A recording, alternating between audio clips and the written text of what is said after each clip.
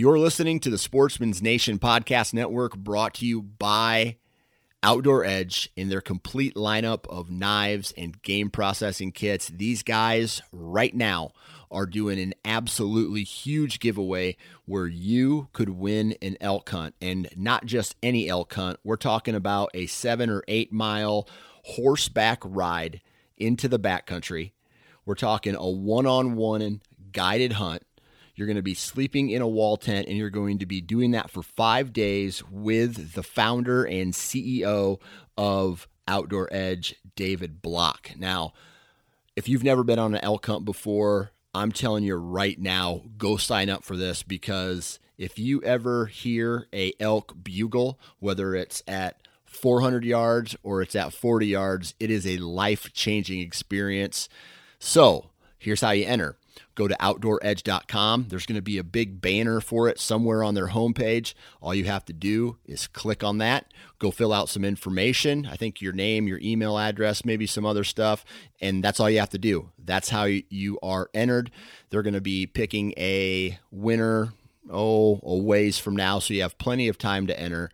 Go visit OutdoorEdge.com, sign up today. And if you decide to purchase any products from the website, enter the discount code NATION30. That's the word nation with the number 30 after that, no spaces, NATION30, and you will receive 30% off your purchase. This is the Average Conservationist Podcast, brought to you in partner with 2% for Conservation. 2% for Conservation's mission is to create an alliance of businesses and individuals that ensure the future of hunting and angling by committing their time and dollars to fish and wildlife. 1% of your time plus 1% of your money equals 2% for conservation.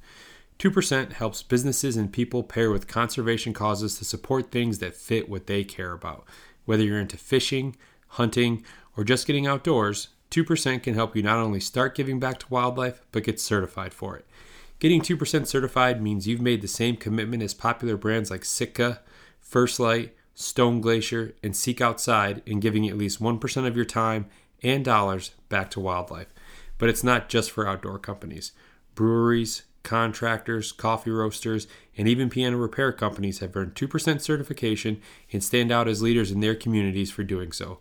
Businesses that are committed to conservation deserve your business when you shop. Learn more about 2% for Conservation at fishandwildlife.org. That's fishandwildlife.org.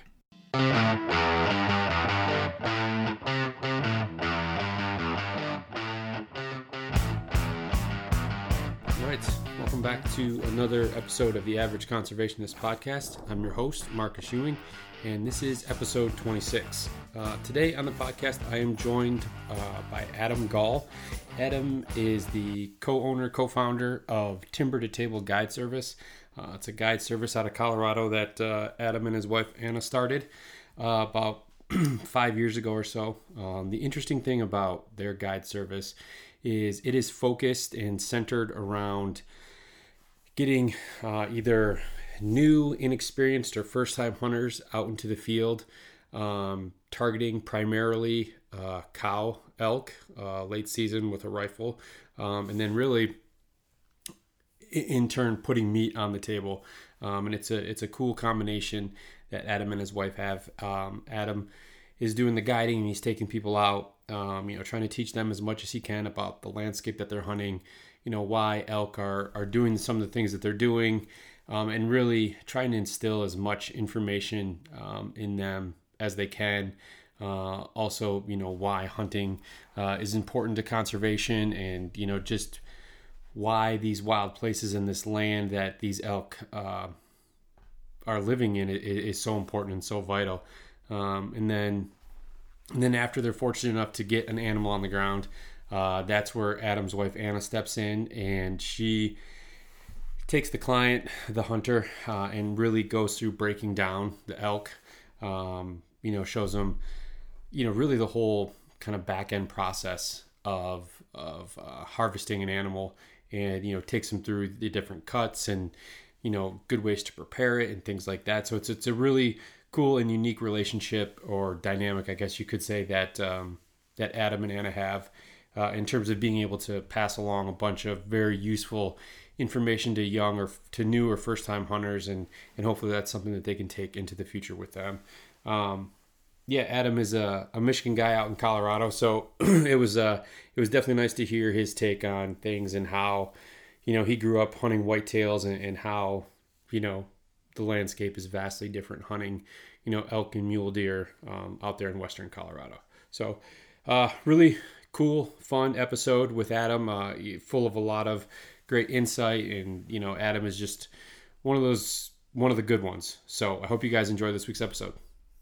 On the line with me today, I have co-founder of 2% Certified Guide Service, Timber to Table, Adam Gall. Adam, how's it going today? Good. Thank you, Marcus. I'm flattered to be on the podcast with you. It's pretty cool.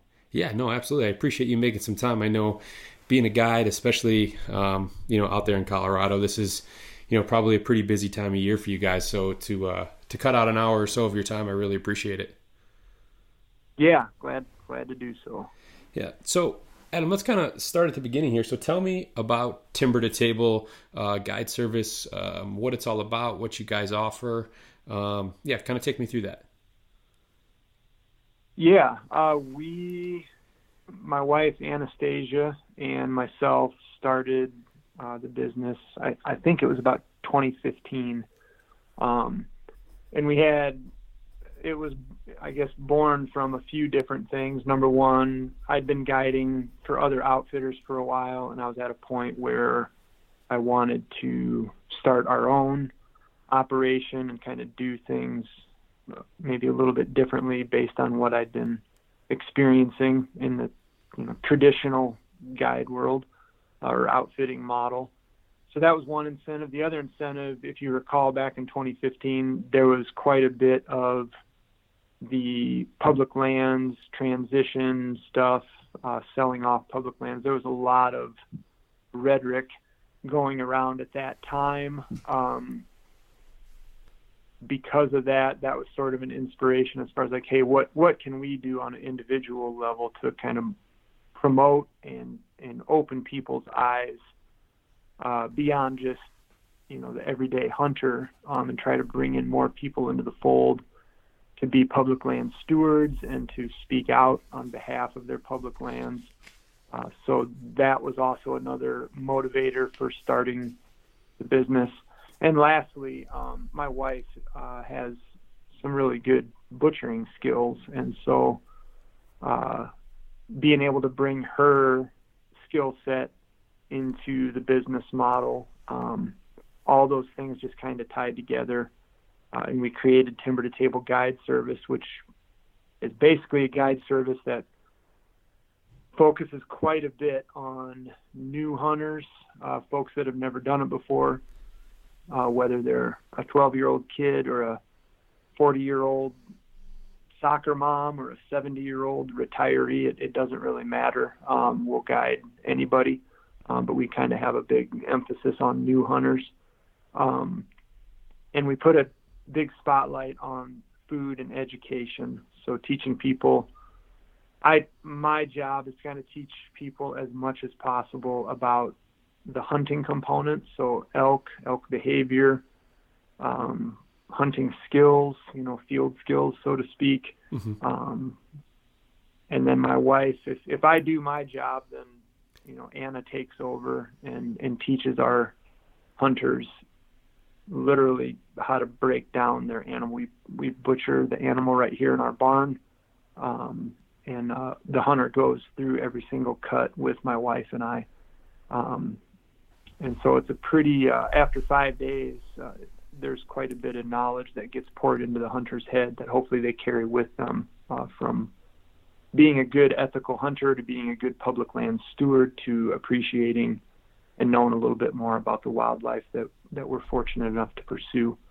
And I think I should probably shut up right there because that was a long-winded answer to your question. No, long-winded is good because what I found is when you're talking to people, or even the couple of times I've been able to be a guest on some other podcasts, is when all's said and done, you go, oh man, I forgot to mention this, or I should have mentioned this. So don't feel like you need to cut yourself off here, because everything is important. And one of the things that you mentioned that I think is super cool is, the fact that you started it with your wife there, and that she's the one that's taking all of these hunters and clients through the process of breaking down the animal, the different cuts. I would assume, how to handle the meat, how to, care for the meat and everything like that, because I think that's one of the aspects that a lot of people tend to overlook is the breaking down of the animal. I think a lot of people say, the hunt doesn't really start till you get the animal on the ground, right?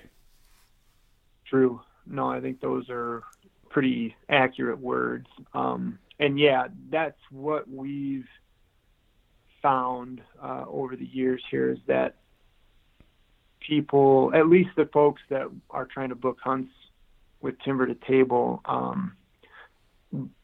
because it's pretty much just cow elk hunts. We do have a sister operation that is more of a traditional outfitting business where we're chasing bulls on public land, but these timber to table hunts are specifically geared towards a cow elk and a high opportunity rate for the hunter, so they have a good positive first experience. And those hunters, and I'm kind of in the same ballpark, they're not as concerned with antlers or a score on the antlers or whatever. It's, I want meat, and I want to understand how to break this animal down so I know what I'm putting on the table, and they're able to have that knowledge and carry it forward.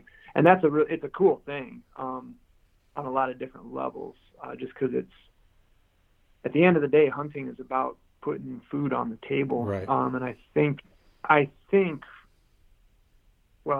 I know that the pendulum has swung more so in that direction. I think thanks to folks like Hank Shaw and Ranella and Callahan and that whole meat eater contingency, they've really brought some of that into the fold of everyday discussion, that hunting is about the food, and it's not so much just going out and killing the biggest bull or the biggest buck, which I still love doing. Don't get me wrong. I love antlers as much as anybody, but at the end of the day, it's about the food. And so having those folks that have that same sentiment, or that's what they're in it for, it's good to see. I think it's a cool thing. Yeah, and I think that's you kind of touched on it there. That's a great introduction for first-time hunters, because it allows them to understand, the main reason for hunting, and conservation gets tied into all that with herd management and things like that. So from the onset, for some of these people to understand that this is why we're doing this, I feel like it gives them a sense of appreciation, or a better understanding of something that other hunters, it may take them a while to learn. Or, maybe people start off hunting maybe just for the trophy, or, that's not the right word, but for the antlers, they're out there chasing the big bulls, and they just go all this time, and elk hunting is super tough, right? And you can go years without, getting a crack at a good bull. So I got to imagine that it instills a lot of confidence, and that confidence is only going to, grow as time goes on, and it's just going to further entrench them into, the hunting world, and just, that lifestyle of living off the land, and, being able to give back and preserve wildlife and nature. Yeah, that's the hope. And with, be it elk or deer, antelope or turkeys or whatever, as time has gone on and I've gotten more mature, with mature being in air quotes there for sure. But what I've come to definitely realize is that whether you kill a 6-point bull or a yearling cow or a white-tailed doe or whatever, they are all trophies. They're all deserving of equal respect. Sure, antlers are cool, but all those animals, when you take them out of this world to put into your freezer, it doesn't matter how big or what's on their head or whatever. None of that stuff really matters. I think what counts is having the respect and appreciation for the wildlife resource that we're so blessed with here in this country. And hopefully that message stays with the hunter throughout the rest of their time being a hunter. Because I think once you lose that, it's not a good place to be, because then all of a sudden you don't care about the resource, you don't care about the meat that it provides, you don't care about taking care of the land, whether it's public or private. So yeah, to me, instilling respect for the animals and the land that they require, that's right at the top of the list as far as what we try to get across to our hunters.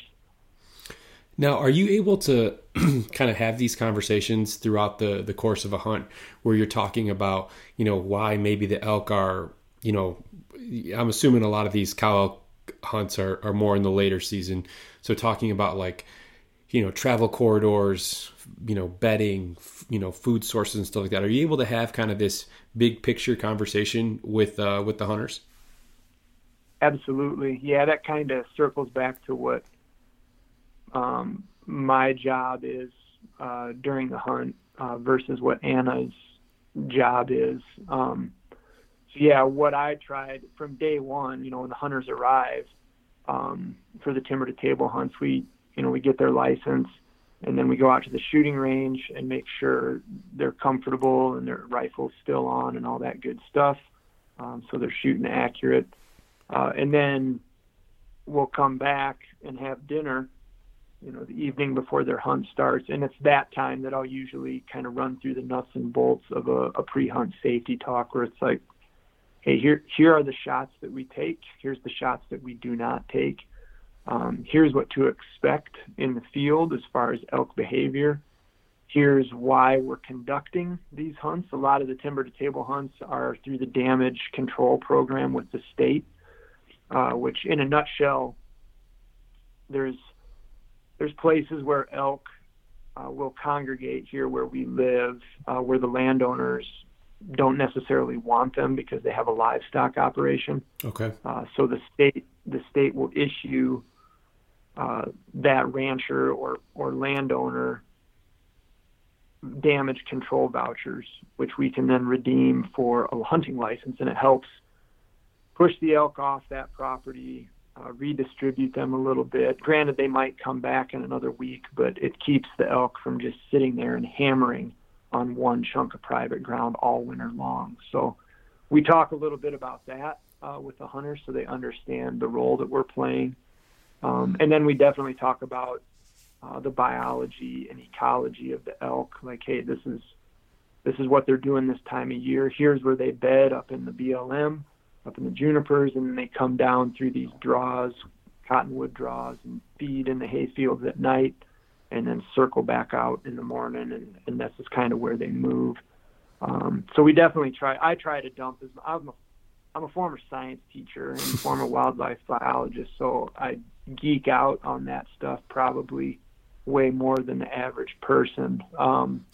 So I try to dump as much of that into their head as they are willing to take. And obviously, not everyone wants to hear Adam drone on and on about elk behavior for 5 days. So I got to temper it a little bit depending on who the hunter is. But if they're open to it, man, I will talk about elk till the cows come home. No pun intended. But, no, that's a good thing though. And I think that, especially for newer hunters, like they need to hear those kinds of things. I think they need to have a better understanding. And even if all they're doing is just kind of retaining that information, and maybe it's not clicking, it doesn't mean a whole lot to them, especially if they haven't been into the field yet. But maybe 2 years down the road, they decide to take a crack at going out by themselves. Well, now they think back to the conversation that you had with them in the 3 or 4 or 5 days hunting with them, and all that information starts to kind of click and starts to make a bit more sense. So I think that, even if they may not seem super interested at the time, I think it's definitely valuable information that will get passed on and hopefully,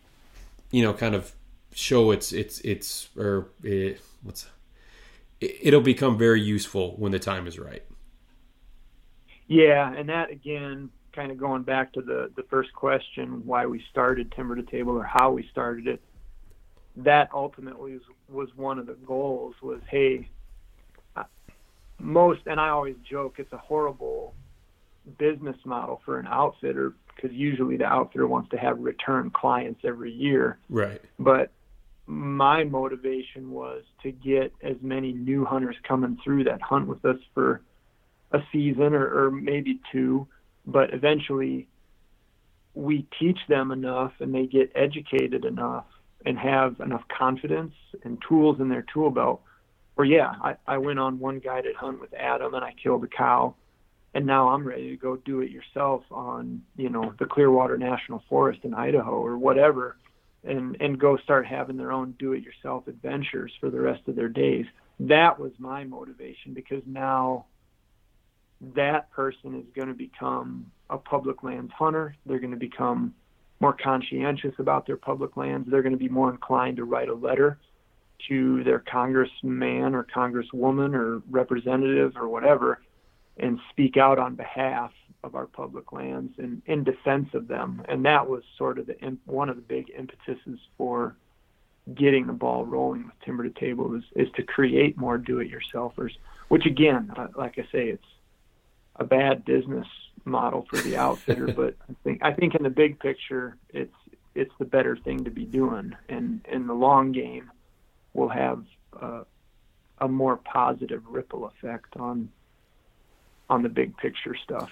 Yeah, and you touch on something there that I think makes a ton of sense to me. Where you said the goal, you talked about the goals and wanting to introduce people to hunting and understanding of, our wild places, our public lands, and be able to take that and further, kind of further the mission of being a public land steward on their own. And so with that, and then being 2% certified, which Timber to Table is, I mean, that all makes complete sense. If you just kind of put together or combine those two elements, you have, you're in nature, what you're doing is taking from the land by harvesting animals, but you're doing it in such a way that you're, preaching the conservation ethic of it and how to do it the right way, and instilling all these things into your customers. And then at the same time, taking, portions of the money that are coming in from these customers and then redistributing it back out to conservation, various conservation organizations. So really you kind of are almost taking like a two-prong approach to conservation as a whole when it comes to Timber to Table. Marcus, there are times when it feels like a 10-prong approach, but yeah, I would agree with what you're saying. Yeah, and I think that really, to me, I've had a few different guide services on the podcast since we've started, and actually one of my most recent ones was a guide service out of Scotland, and they kind of have what sounds like, big picture wise, a similar operation to you and your wife there, where, they're taking their clients out, but then they're also, once they get their animal back to the lodge, they're walking their client, the hunter, they're walking them through, breaking it down, the different cuts, they're doing all that. So the hunter is really getting this full experience of what being a hunter is like. And, your name, Timber to Table, I mean, it kind of, it explains it very, very well in the title. Yeah. I think I saw actually the ad for that Scottish outfitter. I just haven't had a chance to, this kind of a busy time, I haven't had a chance to listen to that one, but I'd be curious to hear what they're doing over there. Yeah. And so they almost, just without, I'll let you listen to it. I don't want to go ahead and go down that road. So Adam, how was it that you were really introduced to the outdoors? I'm assuming, if you were guiding for a long time, maybe you were introduced at a young age. What did that look like for you? I was a little bit different. I didn't grow up in a hunting or fishing family. I was born in Michigan. Whereabouts? In the Lower Peninsula. I grew up in a little town. It used to be a little town called Caledonia. I was born in Grand Rapids, was the closest big city. So kind of the southwest part of the Lower Peninsula. Caledonia was the town I grew up in. Yeah, all right. And nobody in my family hunted or fished, but probably one of my lifelong best friends, his dad was very, very much into hunting and fishing and trapping and camping. So really I owe that to Mr. Smith, who still lives outside of Caledonia. He got me, he was the first one to bring me deer hunting and rabbit hunting and pheasant hunting there in Michigan, and camping and fishing on the Coldwater River and all that stuff. So that's how I got started. I obviously owe a big thanks to my mom and dad, because they basically let me go out with my friend and his dad just about every weekend that I was able to, and do that stuff. So they're the ones that really kind of got me going on it. And then I think when I was 20, I moved to Idaho. I got hired on to a fire crew with the Forest Service, and that was my first real introduction, I guess you could say, to what public lands were. Because prior to that, in Michigan, I was hunting Mrs. Kundi's 80-acre hardwood swamp. Yeah, I know how that goes. And then which was great. I mean, I loved it. It was awesome. But then all of a sudden, you bop into the national forest world, especially there in north central Idaho, and it's just massive. And right.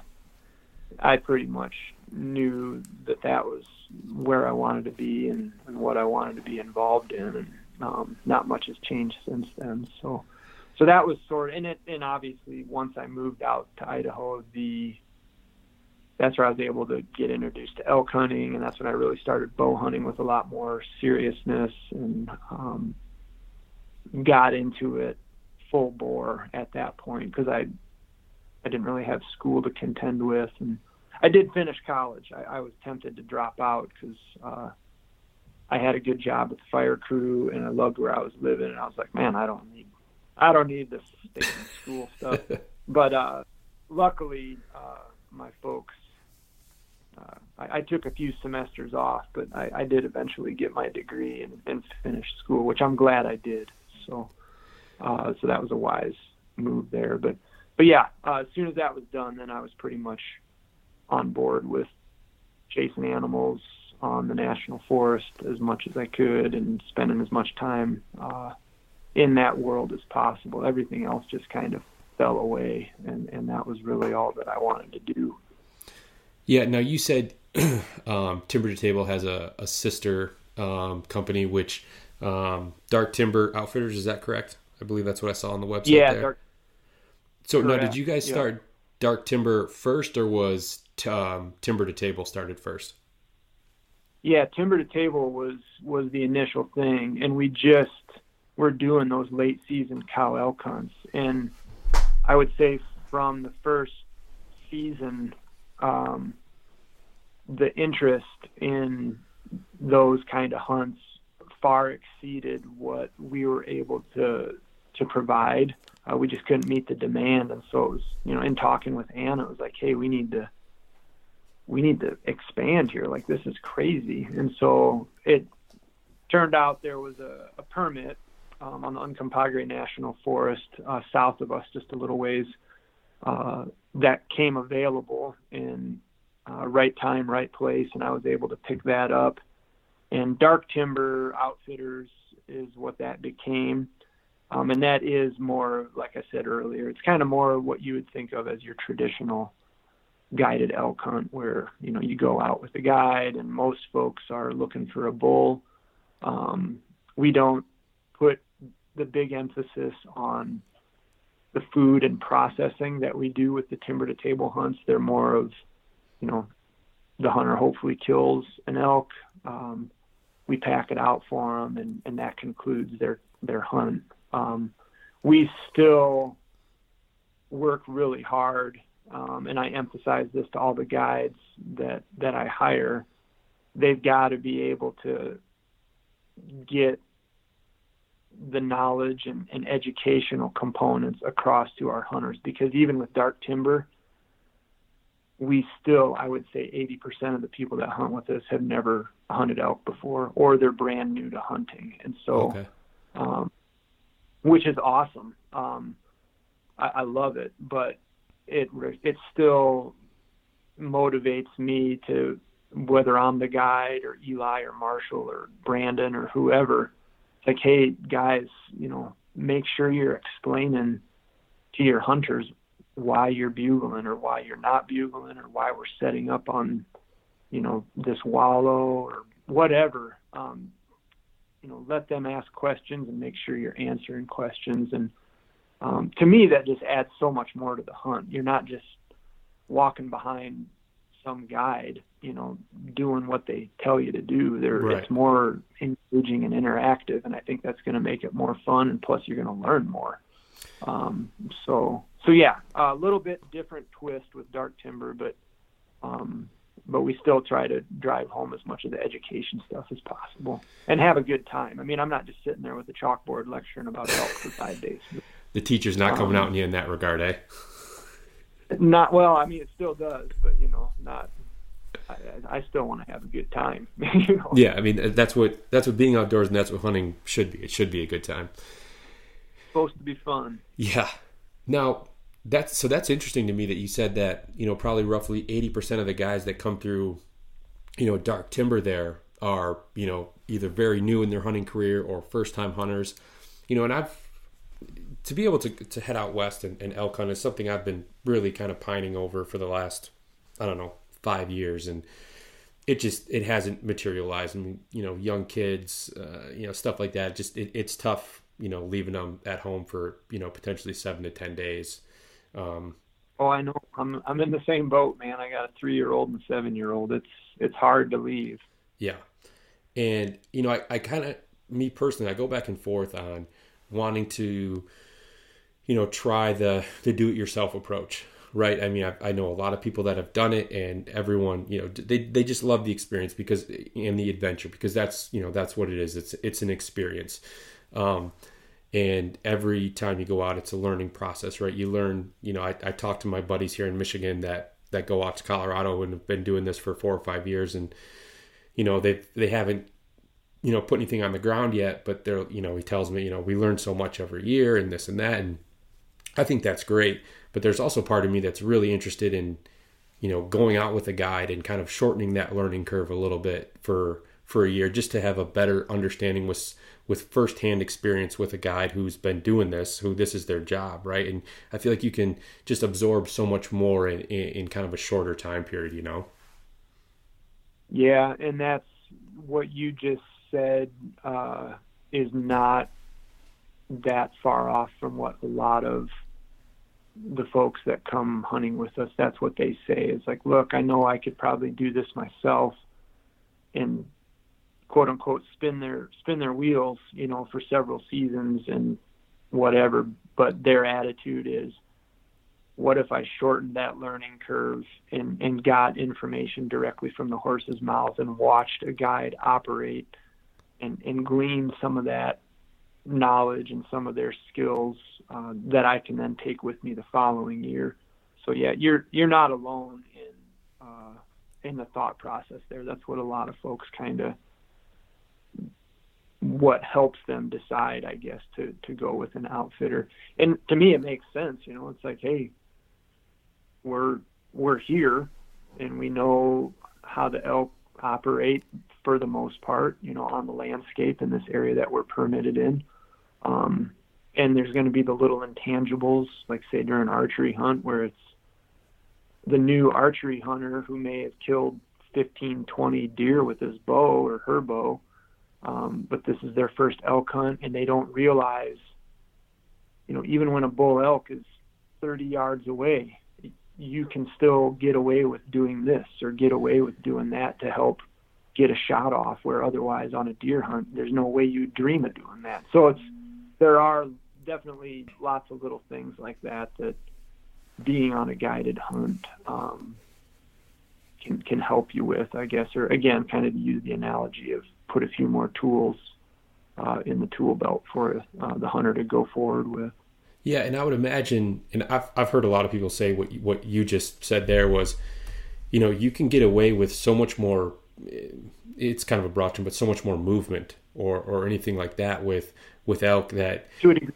To a degree, right? Yeah, but like you said, you grew up hunting whitetails.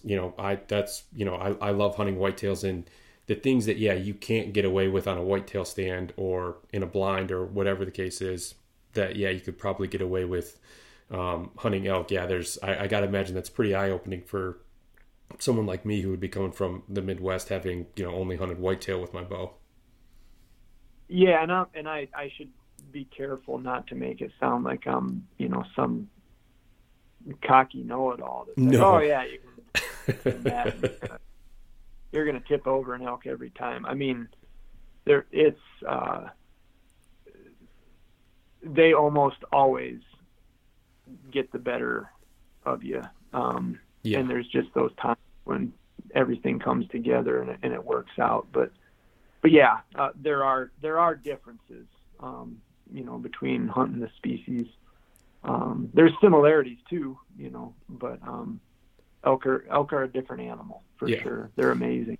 Yeah, and I would imagine, kind of going back to what we were talking about with kind of shortening that learning curve a little bit, if you take someone like me who's coming from out of state and comes out to Colorado for 3 or 4 years, and like you said, kind of not necessarily spinning your wheels, but just adding more information every time you go out, and what you're going to spend in 4 or 5 years of whether you're driving out there, flying out there, whatever the case is, the cost of that trip over 4 or 5 years is comparable or more than what you're going to pay for 1 year with a guide and learning all that knowledge. So I definitely see the advantages to going out, with a guide, and I think it's a great way for someone who really wants to get immersed in Western hunting to learn from people who do it for a living. Yeah, well, yeah, thank you for saying that. And yeah, we do on that end. We do try to keep our hunt rates pretty approachable, especially on the timber to table hunts, just because, again, the big picture is to make it approachable for anybody. A 12-year-old kid is not going to be able to afford an $8,000 guided elk hunt, Right. But, a $2,500 cow elk hunt that the mother can come along, or the dad or whoever can participate as a non-hunting guest for $2,500, that's something that, in our opinion, is definitely much more approachable. And that's the point. We're not trying to deter anybody. We want to make it possible for anyone who has interest to try it and not be afraid, or give them a reason to not do it. Yeah, so that's one of the things I wanted to ask you about as well. As on your website, you kind of almost encourage a hunter to bring maybe a close friend or a family member along. And I thought when I read that, I was like, man, that's so awesome, because I think about when you're hunting, and at least, again, this kind of goes back to the whitetail hunter in me, is you're doing it all by yourself, essentially. Like, you're in the stand by yourself. You're for the most part probably recovering the deer by yourself, unless you have maybe a buddy hunting the property with you or someone you can call. But that emotion of letting the arrow go, tracking the deer, recovering it, like that's all such a whirlwind of emotion. And I think back to the deer I shot last year, and luckily I was fortunate enough that my brother-in-law was on the property with me, and I shot it in the evening, so I recovered it all by myself. But to be able to experience that with him, and just all of that, like, and for you to encourage that with the hunters, I think is awesome, because unless you've done it, it's very hard to put into words the joy and everything that goes along with that. And not only the joy, but kind of the emotional toll it takes on you for taking an animal's life too, because that's no easy feat. And I think sometimes the experienced hunters in us, we tend to kind of, I don't want to say we're hardened to it, but we come to understand what that looks like. And for newer hunters, that can be a really difficult process in the hunt, especially your first time out. Yeah, for sure. And that is something that I try to make a mental note of every time. You know, if we have a hunter that's able to kill an animal, you know, obviously when we get up to it, the first and foremost thing is I don't care how the hunter says it or does it, but I give them a moment where they're with the animal just themselves, and they got to say thank you. I think that's a pretty paramount thing, just in terms of showing respect and appreciating what you just did and the life that you just took. So yeah, that's a big one. And having the family component, it's awesome. Honestly, it's a really cool thing. Like just during second rifle, we had a 15-year-old girl. It was her first elk hunt, and her dad and grandpa both came along. The grandpa didn't go out in the field except for one evening hunt, just because he was a little bit older, but the dad was with his daughter, you know, through the whole week. And just, I like watching that because it's like, man, that's a really cool thing that they're getting to do as, you know, parent-child relations or whatever it might be. So, and for all the reasons you just stated, you know, where it's someone that you just shared potentially one of the most powerful experiences. Taking a life is no joke, you right. know, and being able to, not sure what the right word is. Share is kind of not the right word, but it's the only thing I can think of. Being able to share that experience with someone that you love or you're close with, it just adds that much more meaning and appreciation to the experience. So that's why, especially on these timber to table hunts, we encourage, if they want, we encourage them to bring a partner or loved one or whoever along. For all those reasons. Yeah, I think that's a tremendous thing to share, because, you know, I think you think back on hunting in its earliest forms, or, you know, how, especially here in Michigan, I mean, you know what the culture, the hunting culture is like here, growing up with it, that it's a tradition, right? It's something that, you know, in a lot of cases is passed down from generation to generation. You know, you go to deer camp with your dad and your grandpa as, you know, a young teen or even younger, whether you're hunting or not, and you experience that camaraderie that goes along with it.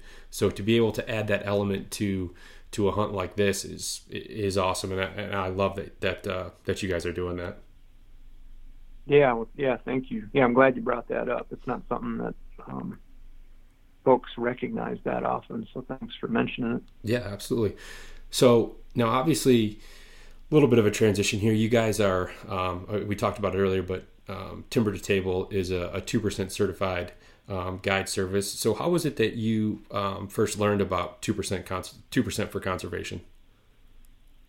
I want to say I ran into Jared at a Backcountry Hunters and Anglers Rendezvous years back. I want to say it was kind of right when they were kind of getting going with the organization. And it just sort of struck me as I've always been pretty conservation minded, and seeing what they were doing and putting together, it just sort of struck me as a good thing. And I think I signed up shortly thereafter. I can't quite remember the time frame of everything, but I'm pretty sure it was a BHA rendezvous that I first heard of and saw 2% for conservation. Yeah, if you want to talk about a time and a place for a lot of like-minded conservationists to be together, something like the BHA rendezvous is definitely it. Yeah, it is. Those have turned into pretty exceptional gathering for sure. It's a powerful, energetic experience. Yeah. It's a good thing. Now, what are some of the organizations that you guys are giving your time and money back to as far as conservation goes? The big ones I would say are, well, obviously backcountry hunters and anglers. I'm pretty heavily involved with them on a multitude of things. Just coming up here, and not this weekend, but the following weekend, the weekend of November 13, 14, 15, we're hosting the Hunting for Sustainability program again, which is a BHA course aimed at new hunters, like brand new hunters. And we host that here at our house, and I won't go into all the details of it, but it's an outstanding program. I think they do them in Montana and Idaho as well. I think this will be the third or fourth year. I think it's maybe the third year that we've done it here. So we're hosting that. So Backcountry Hunters and Anglers is something that I'm involved with. We just donated a hunt that also starts this weekend for an auction with Backcountry Hunters and Anglers. I serve on the state board with Backcountry Hunters and Anglers. So they're pretty big on our radar. And then beyond that, I would say the other big one is with the state, with Colorado Parks and Wildlife. I serve on a couple different boards, the Habitat Partnership Program here in the North Fork Valley, which helps mitigate livestock and wildlife conflicts, working with private landowners. And then I'm also on the roundtable, the Sports Persons Roundtable with CPW, where I serve as an outfitter representative for the Southwest region. So, which is an awesome thing. I really love being on those boards. Is really cool just because you get a ton of insight into what the state has to deal with from a wildlife management perspective and budgetary issues and the social and biological balancing act that they have to do. So those are some of the main ones, I guess, that I try to give back. And that, it's enough. Yes, I would imagine. And Jared and I have talked about this, serving on multiple boards for multiple organizations. It's a time commitment in and of itself, let alone, running a full-time guide business. So, kudos to you for being as involved as you can with as many different things as you can to help further the mission of, public lands and conservation. Yeah, well, and I would be way out of line if I didn't say that I am fortunate enough to be married to a woman who allows me to do all that stuff. She's a superhuman being and a super mom. So that none of that stuff, nothing that we've talked about would even be doable without Anna's support and help. So from that end, I'm lucky on a lot of levels. We all are, but yeah, I lucked out for sure. Yeah, shout out to all the moms and wives out there, because especially once hunting season comes, man, they're the unsung heroes. Whether if you're fortunate enough to have a spouse or a partner that loves to get out in the field with you and partake, that's awesome. But if for some reason, that's just not what they want to do, and they're, left at home with the kids and holding down the fort while, us other hunters and things like that are out in the field, they are the unsung heroes, and they deserve a ton of credit for all that they do to allow us to be able to, pursue animals. Yeah, it's definitely a balance, and it's it's not like I'm dying to get away. That's not the reason. I love what I do, and I love being involved. I love wildlife and public lands. But man, especially this time of year when I've been gone quite a bit already with guiding, it gets harder and harder to pull out of the driveway, and Yeah. You miss your kids, and you miss your wife, and you miss just sitting on the couch in front of the wood stove reading a book, and Yeah, you miss the chaos that's at home sometimes. right. Yeah, even though when you're in it, it's like, oh my God. Yeah, don't I have a hunt coming up here? Right, exactly. So yeah, it's a balance for sure. Yeah. But it's it all works out. Yeah, well, good. Well, hey, Adam, I really appreciate you taking some time to hop on the podcast today to tell us about Timber to Table and, kind of walk us through, your journey into hunting and into the guiding, and then, what you and your wife are doing there, exposing, new hunters to elk hunting and the outdoors and the sustainability that comes along with it, along with, teaching them, and instilling in them how to become public land stewards is awesome. And, I wish that there were a lot more, guide services and people out there like you, because, you guys are doing it the right way, and you're making sure that people that, you guys are fortunate enough to take out, that, when they move beyond the hunt with you guys, that they're doing it the right way as well. Yeah. Well, thank you for all of that you just said. Thank you very much for the opportunity. And yeah, hopefully people are able to keep plugging in the right direction, once they have spent some time with us. And thank you as well to what you guys are doing with the 2% organization. It's from what I can gather, it's definitely gaining momentum each day, it seems like. And it seems like there's a new business that's signed up. And what I think is cool from that end is it spans a wide bandwidth. The people that I see that are signing up as 2% certified are not just hunting or fishing people. Like they're all over the spectrum, which that to me is really cool and encouraging as well. So thanks for what you guys do. Yeah, absolutely. And the main point of this podcast is to be able to share with the listeners and with people out there, all the different people that love conservation, right? I mean, it's not just like you just said, it's not just for hunters or for anglers. I mean, we have a company who I haven't got them on the podcast yet, but they're a piano repair company. I mean, that's the furthest thing from hunting or angling or anything like that, right? But they still, give money back to conservation. So it's very cool to see, like you just said, all the different, brands and companies and everything like that, support conservation. It's truly inspiring. Yeah. And much needed. I don't think the need for it is only going to increase, as time continues to go on here. So the more people that are on board and involved and speaking up, the better, in my humble opinion. So no, I definitely agree.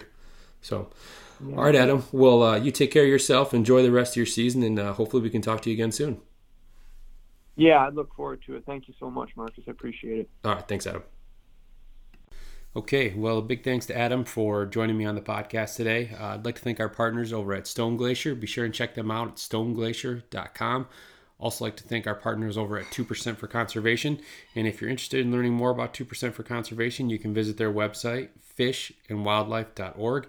And there you can see all the certified brands that have committed to conservation that you support when you shop for, any of the potential gear or items or really anything else that you would need. I encourage you guys also to give 2% a follow on social media, where it's going to be nothing but very positive, conservation-driven content coming out of their various feeds and pages. So again, if you'd like to learn more about 2% for Conservation, you can look for them online on their social medias or at fishandwildlife.org. Thanks for joining me this week, guys. Hope you enjoyed the episode. Remember, stay safe out there, and conservation starts with you.